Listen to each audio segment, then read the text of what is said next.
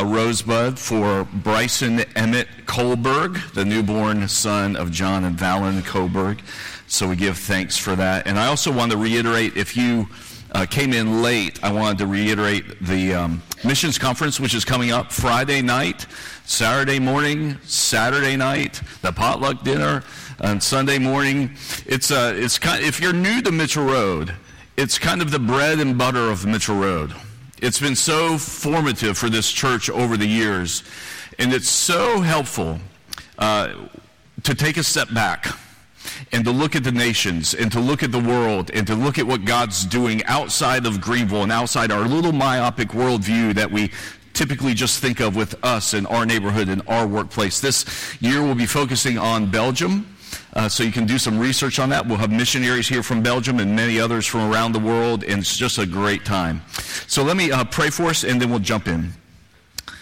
Father, I pray now for all of our missionaries, that you would guide them and direct them, especially the ones we pray for in Eastern Europe, Ukraine, Russia, Poland, Turkey, those surrounding that area, which is in incredible turmoil right now. Give them great opportunity to share a cold cup of water or a Bible or hope or encouragement.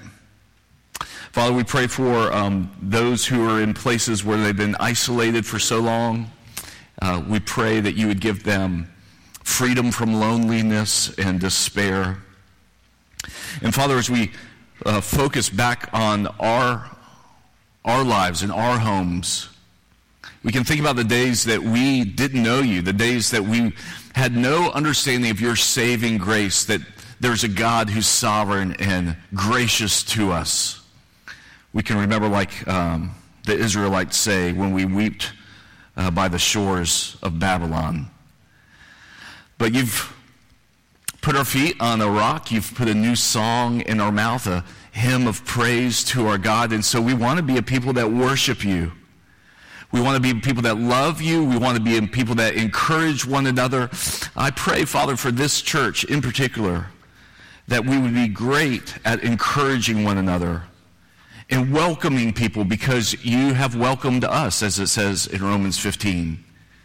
You're the God who has come to us and has brought us in so that we might know you. And so, Father, we pray that we would do the same for others.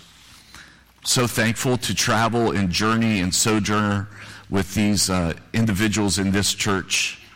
So whether we're rejoicing right now or weeping, wherever we are in our relationship with you, we pray that this day would be given to worshiping and to loving you. And we pray these things in Christ's name. Amen. Hey, I give you greetings from the places I've been. North Carolina, was there for a week or so. And then Illinois, was there preaching for a little while, Grace Church in Illinois. When I got off the plane, it was -5. And I thought, why did I come here? What is happening? And then a little bit in Duke, and then after that, a little bit in Clemson Prez. Great PCA churches all around, and they send their greetings. They know, they watch you, and sometimes observe what Mitchell Road does, and we observe what they do. And so greetings to them. Now, as we turn to Exodus chapter 32, let's make the first point, which is this, that Revelation can be really scary. If you're reading through the Bible with us, which we've been doing, some of the things that you're seeing and experience can be very scary in Genesis and in Exodus. We see all these giants, we see these angels, we see these demons, we see God doing all these things with people, and Revelation is scary. You know, it's scary when your parents say, hey, we need to have a family meeting. That always wigs my kids out. They're always like, what's going to happen? Is this good or bad? Are we going to Disney World, or does somebody have cancer? You know, they don't know what's happening. It's scary when your lover says to you, we need to have a talk. It's scary when the doctor says to you, I've got your results. It's scary when your boss says to you, it's time for your yearly review. Like revelation, people revealing things to you are fundamentally, it's a scary thing that happens. And here in the scripture, we've seen a lot of scary things. It's God, a transcendent God who is not of this world, but made this world, communicating to us who he is. And I know a lot of you maybe are confused already. But as we journey through this together, we're not going to hide from Scripture. We're going to engage in it. You're going to have questions about it, and that's okay, and that's good. Now, as we come to this text, we come to this famous text of the golden calf. And let me read 1 through 14. When the people saw that Moses delayed to come down from the mountain, the people gathered themselves together with Aaron and said to them, "Up, make us gods who shall go before us. As for this Moses, the man who brought us up from the land of Egypt, we don't know what's become of him." So Aaron said to them, "Take off the rings of gold that are in your ears of your wives and your sons and your daughters, and bring them to me." So all the people took the rings of gold that were in their ears and brought them to Aaron. And he received the gold from their hand, and he fashioned it with a graving tool and made a golden calf. And they said, "These are your gods, O Israel, who brought you up out of the land of Egypt." When Aaron saw this, he built an altar before it. And Aaron made a proclamation and said, "Tomorrow shall be a feast to the Lord." And they rose up early the next day, and they offered burnt offerings and brought peace offerings. And the people sat down to eat and drink and rose up to play. And the Lord said to Moses, "Go down, for your people, who you brought up out of the land of Egypt, have corrupted themselves.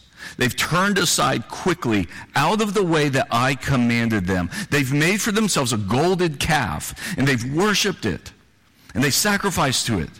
And they said, 'These are your gods, O Israel, who brought you up out of the land of Egypt.' And the Lord said to Moses, 'I've seen this people, and behold, it's a stiff-necked people. Now, therefore, let me alone, that my wrath may burn hot against them, and I may consume them, in order that I may make a great nation of you.' But Moses implored the Lord his God and said, 'O Lord, why does your wrath burn hot against your people, whom you have brought out of the land of Egypt with great power, with a mighty hand? Why should the Egyptians say, with evil intent did he bring them out to kill them in the mountains and consume them from the face of the earth? Turn from your burning anger and relent from this disaster against your people. Remember Abraham and Isaac and Israel, your servants, to whom you swore by your own self and said to them, I will multiply your offspring as the stars of heaven, and all this land that I have promised I will give to your offspring, and they shall inherit it forever.' And the Lord relented from the disaster that he had spoken of bringing on his people." This is the word of the Lord. Thanks be to God. 3 revelations: a revelation for your heart, a revelation about who the Lord is, and then a revelation about the mediator that we need. First of all, the revelation for our heart. The setting here, you know it if you've been reading through Scripture with us. They're in the wilderness. They've been brought out of Egypt, and now Moses goes up to the mountain, and scholars believe he's up there for about 6 weeks. And during those 6-week periods, they decide that they need to make idols. They need to have something graven that they can worship. And as John Calvin says, and I've quoted this to you many times before, the hearts, all of our hearts, are factory idols. We make idols like a factory would make idols all the time. We're always churning idols out of our hearts, and we cherish a kingdom in our breast. He was delayed for a little while, and if you see in the text, they say, we don't know what has become of him. We don't know if he died up there. We don't know if he's coming back. You know, last time he went up to the mountain, he brought these 10 commandments. We don't know if he's going to come down with 20 commandments this time. We have no idea what's become of this guy. So let's make an idol and something to worship right here.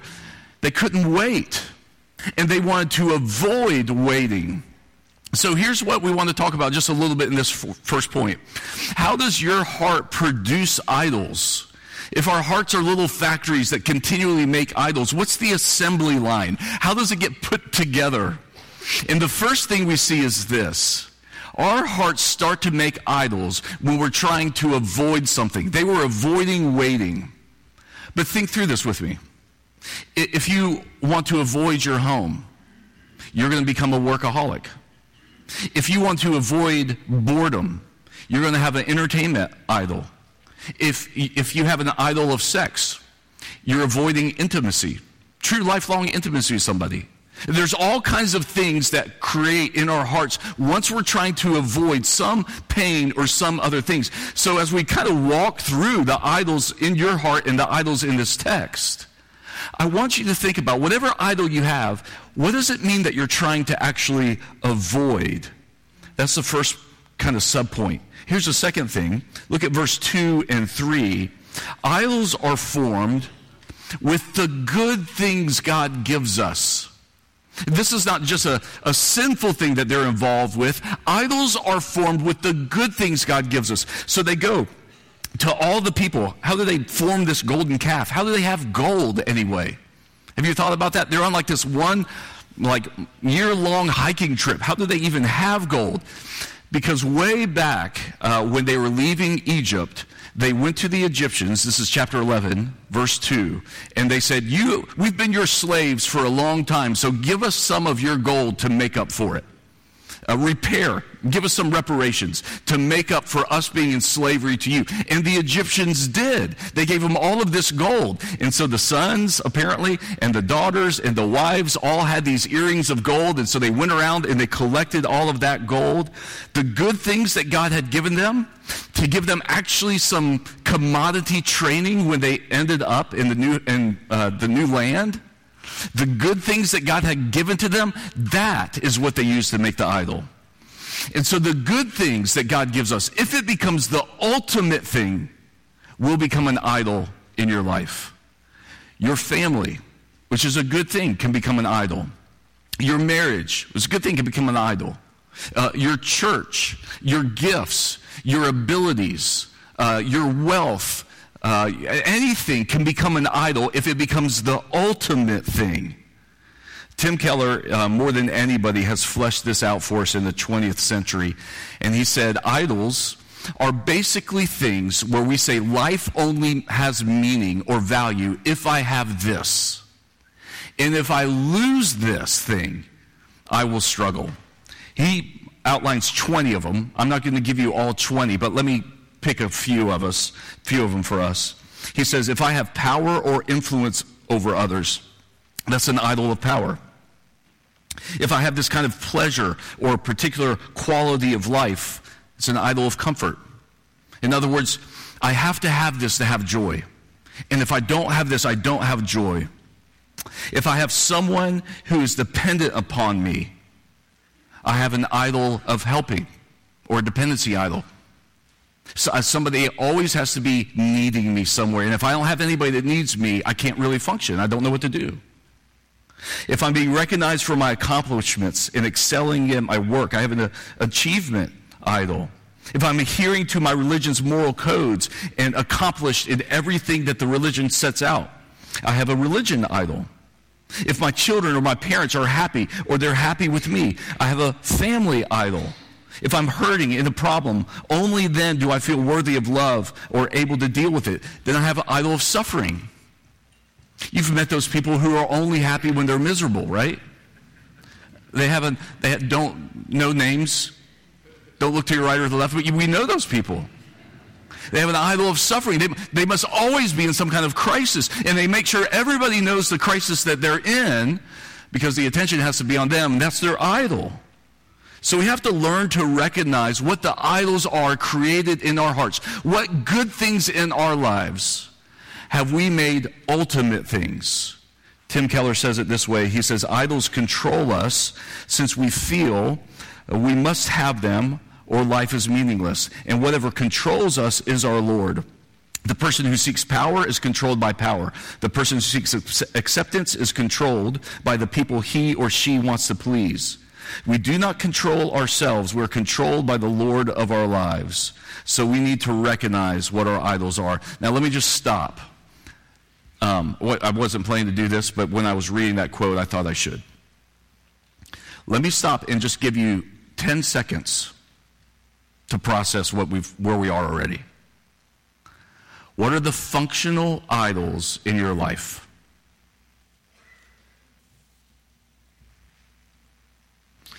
What good things have become ultimate things? What things in your life do you think, I have to have this or I can't be happy? We have to do that hard work because some of us, by the end of this sermon, will need to repent, like I've had to do this week. Idols, let me go on, verse 1 and verse 4. Idols are formed in this assembly line when we falsely attribute things to them that God is responsible for. Look at verse 1. Up, make us gods, from who shall go before us. The man who brought us up out of the land of Egypt. We don't know what's become of him. So we're going to make gods who have gone before us. And look again at verse 4. After they make this golden calf, they say, these are your gods, O Israel, who brought you up out of the land of Egypt. They attribute to the idols something that God himself has done. And how quick we are in our hearts, if we're honest, that when something good happens in our life, we think we did it. And when something difficult is in our life, we immediately think God did it and we blame him. We immediately attribute false motives to God and don't give him credit. And out came this golden calf and they worshiped it. So much we could talk about here, but that golden calf was actually homage to the Egyptian god that they had just been a part of. And then verse 5 and verse 6, they start to allow that idol to form us. Remember Psalm 115 that we read earlier in this worship service? Those who form these idols will become like these idols. Well, here, these idols are starting to form them, and so they have this feast. They rose up early. They make these burnt offerings. Now they're worshiping, and then look at the very end of this text. And the people sat down to eat and drink and rose up to play. In the Hebrew, that's a better translation is revelry, which actually has a sexual connotation, which means they probably went back to some of the prostitution temple rites that they were experiencing way back in Egypt. And all of a sudden, they've completely lost the plot. They've completely forgot what's going on. I read the story of Captain Cook about a year ago, just haven't used it up until now. Not Captain Hook, Captain Cook, who was a real person. Captain Cook, a British explorer who went to the Hawaiian Islands. And once he was there, the women, they thought that the British explorers were gods and that they had to placate them. So the women of the Hawaiian Islands started sleeping with the sailors. And all the protocol broke down. Matter of fact, they started taking the women onto the ship with them. But then the women wanted something to show for their achievement, and so the sailors would give them something. But they liked metal things, and they liked shiny things. And most women do like shiny things, so that makes complete sense. But they would take the nails from the ship. They would pry the nails, and they would give it to the women, and women would take it home, and they would have status now, newfound status in the community. So the men, the British sailors, were allowing themselves to be worshipped. They had this they were allowing themselves to become an idol. And the women idolized them, and they idolized the women. They started to give away the nautical instruments of the ship. Finally, Captain Cook said, this has gone way too far. He set sail to get out of that scenario because everything was breaking down, all the protocol. They got out to the sea, and they realized too much was missing from the boat, and it wasn't seaworthy. Too many instruments were gone. And so they had to turn around and come back to the islands to beg for the nautical instruments and all their nails and everything they needed for the boat. And when they got back, they killed Captain Cook. Because if you're a true God, you never return again. And so when he showed back up, they said, you must not be a true God. Let's go ahead and kill you because you've taken advantage of us. And some of the British soldiers killed some of the Hawaiians. Both of them involved with idolatry and all the consequences that come with that. And the point is this, the idols that you have are not playful little toys. They're not little Polly Pockets as we experienced up here during the baptism. They're not little things that you can just cherish. They will kill you. And at the end of this chapter, we do see that. We see that there's this plague that goes through. And then we see the revelation of God. Look at what happens here. God says to Moses, verse 7, Moses doesn't know what's happening, but God says to Moses, go down, for your people who brought up out of the land of Egypt have corrupted themselves, and they've turned aside quickly from the way that I have commanded them. And they've made for themselves this golden calf, and they've worshipped it, and they've sacrificed to it. So here we actually see the heart of God, how long-suffering he's been with these people. Now, if you have your Bible, turn all the way back, and you can do this on your device. I like paper, but turn all the way back to chapter 15. Because I want you to see, as I flip through this, you're just going to flip with me. It's good to do this in Scripture sometimes. You're going to flip with me, and I want you to see how long-suffering God has been. In chapter 15, we see the song of Moses, that he has been freed from slavery. In chapter 16, he gives them manna and quail. He gives them all of these things that they need to provide for them. Chapter 17, he gives them water in the middle of the desert, and he defeats the Amalekites. In chapter 18, they set up kind of a government. In chapter 19, he gives them law and instruction. In chapter 20, he gives them the 10 Commandments. And look at how the 10 Commandments start. God spoke these words, I'm the Lord your God who brought you out of the land of Egypt. The same words that they attribute to the God. These are the gods that brought us out of the land of Egypt. And then the first 2 commands, don't have any other gods before you, and don't make an idol to worship. And that's the exact same thing they do. And then chapter 20, he gives them a way to worship. Chapter 21 and 22, he talks about social justice and reparations, and he talks about slaves, and he talks about caring for those in your community and the sojourners. Chapter 23 goes on through that. Chapter 24 and 25, he gives them a way to worship. And then he moves from the law of the 10 Commandments to signs of love. The Ark of the Covenant, the golden lampstands, the tabernacle, a way to meet with God, the priestly garments, a way to come to him, a way to worship him. All of these things God are doing. And then in the small 6-week period when we hit chapter 32, everything falls apart. And so God's angry. Look at verse 9, as well as he should be. And the Lord said to Moses, I've seen these people. They're stiff-necked. I've been with them this whole time. I've provided everything that they've needed. And then in a second, they're willing to turn away from me. You know the feeling? I do. I know the feeling of having a God who's faithful and kind and always has been. In a moment's notice, with a little temptation, I throw it out the window.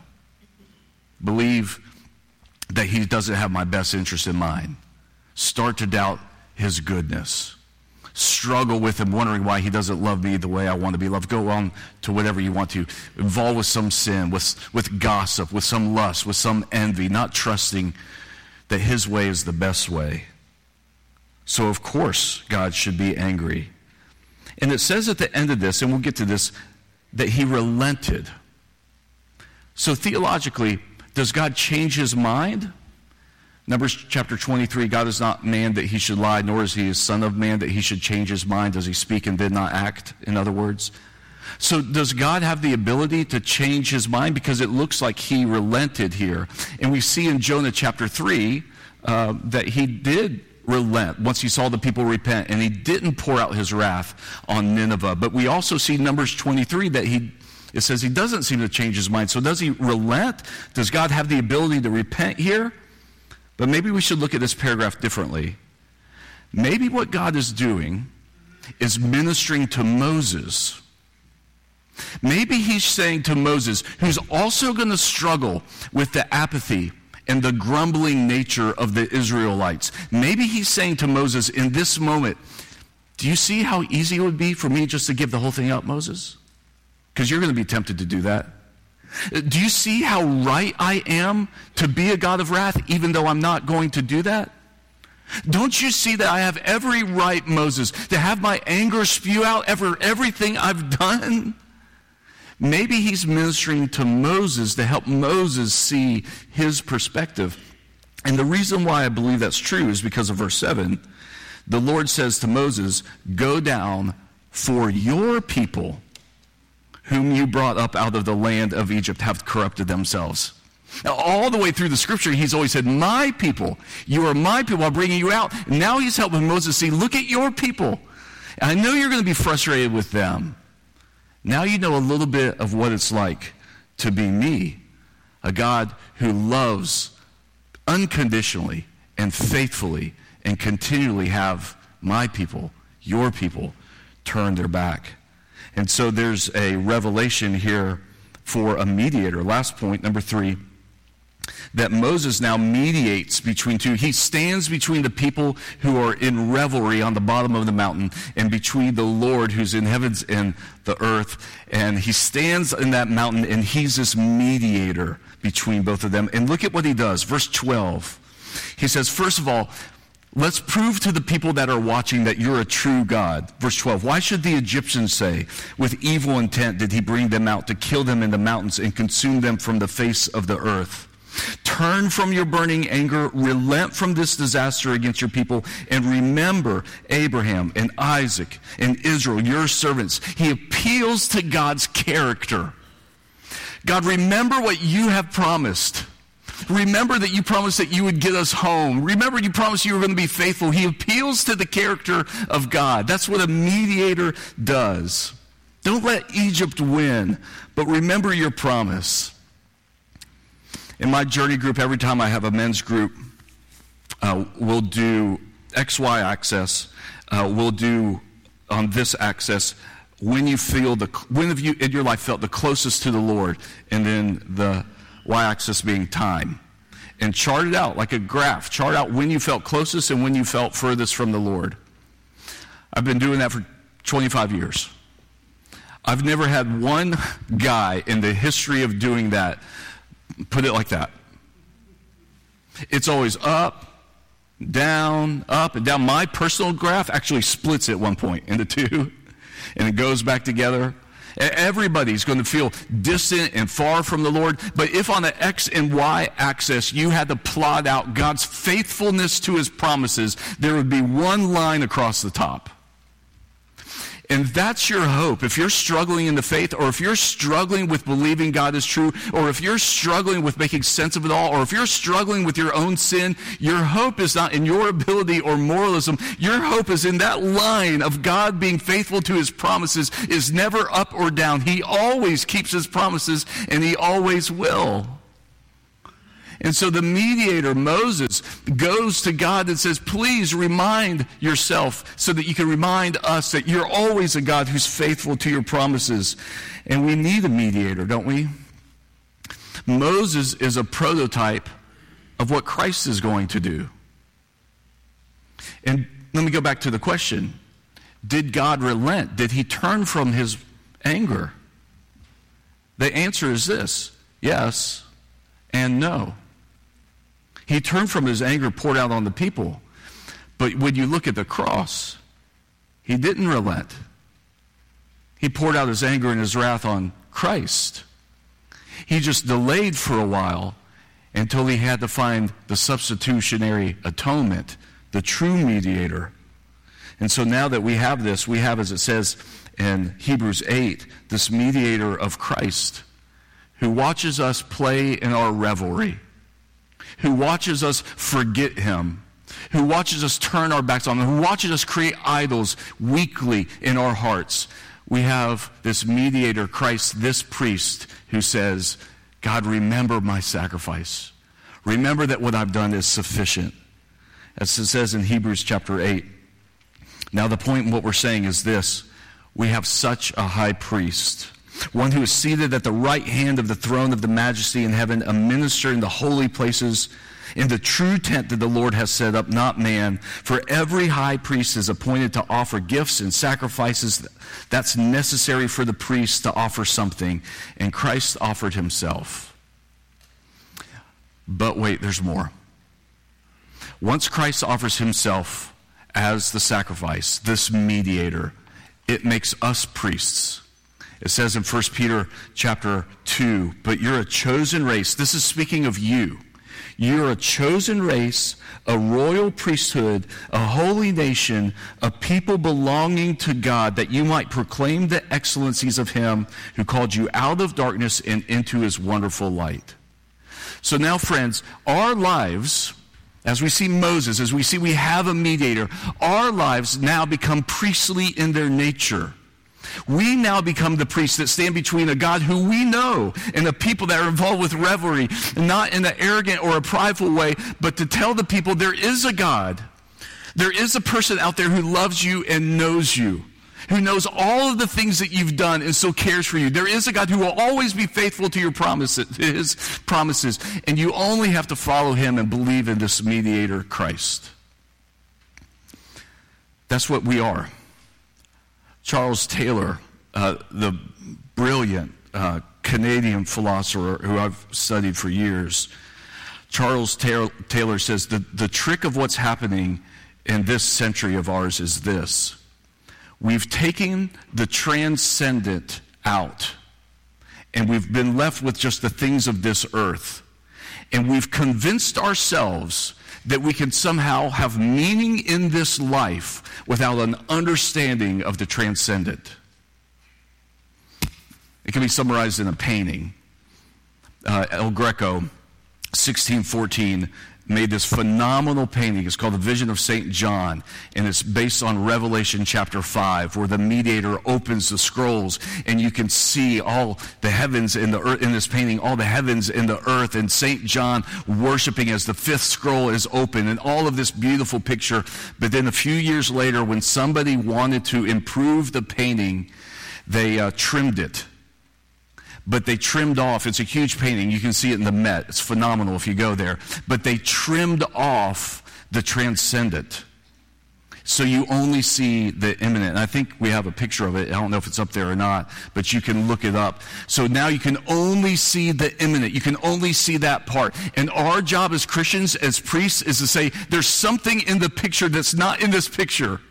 There's something that we need to be worshiping. There's a person named Christ that we need to be following. We got to show a bigger picture. And we're the priests that do that.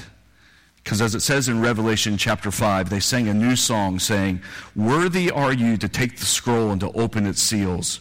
For you were slain, and your blood and your ransomed people from every language, tribe, and nation have made a kingdom of priests to our God, and they shall reign on the earth." Friends, I want to close with this. As Jack Miller often said, be of good cheer. You're far worse off than you ever imagined. You're going to make all of your life, and all of my life is going to be constantly repenting of the idols. Finding them, recognizing them, taking them off the hill, and reestablishing God at the center as the ultimate. Jack Miller, be of good cheer. You're far worse off than you ever could imagine. And you're also more loved than you could ever be imagined. And I don't know, I've been in 4 PCA churches this last week and a half. I'm not sure PCA people really get that, if I'm honest. That God really, really, really loves you. And I think I said this maybe 2 weeks ago, but it's worth repeating. I can't remember if I said it here or somewhere else. Everything's merging together. But if God had an iPhone, your picture would be the screensaver. And for you boomers, if God had a wallet, your picture would be in it. God really does love you, and he will be always faithful to his promises. And now he makes you a priest called out of the darkness so that you can go into this world and say, there is a God out there. There's more to the picture than the picture we see. In the name of the Father, Son, and Holy Spirit. Father, we pray that you would help us to repent from what we see in our hearts. Help us to love what we see about your heart. And help us to cry out to our mediator, Christ, our great high priest in heaven who intercedes for us.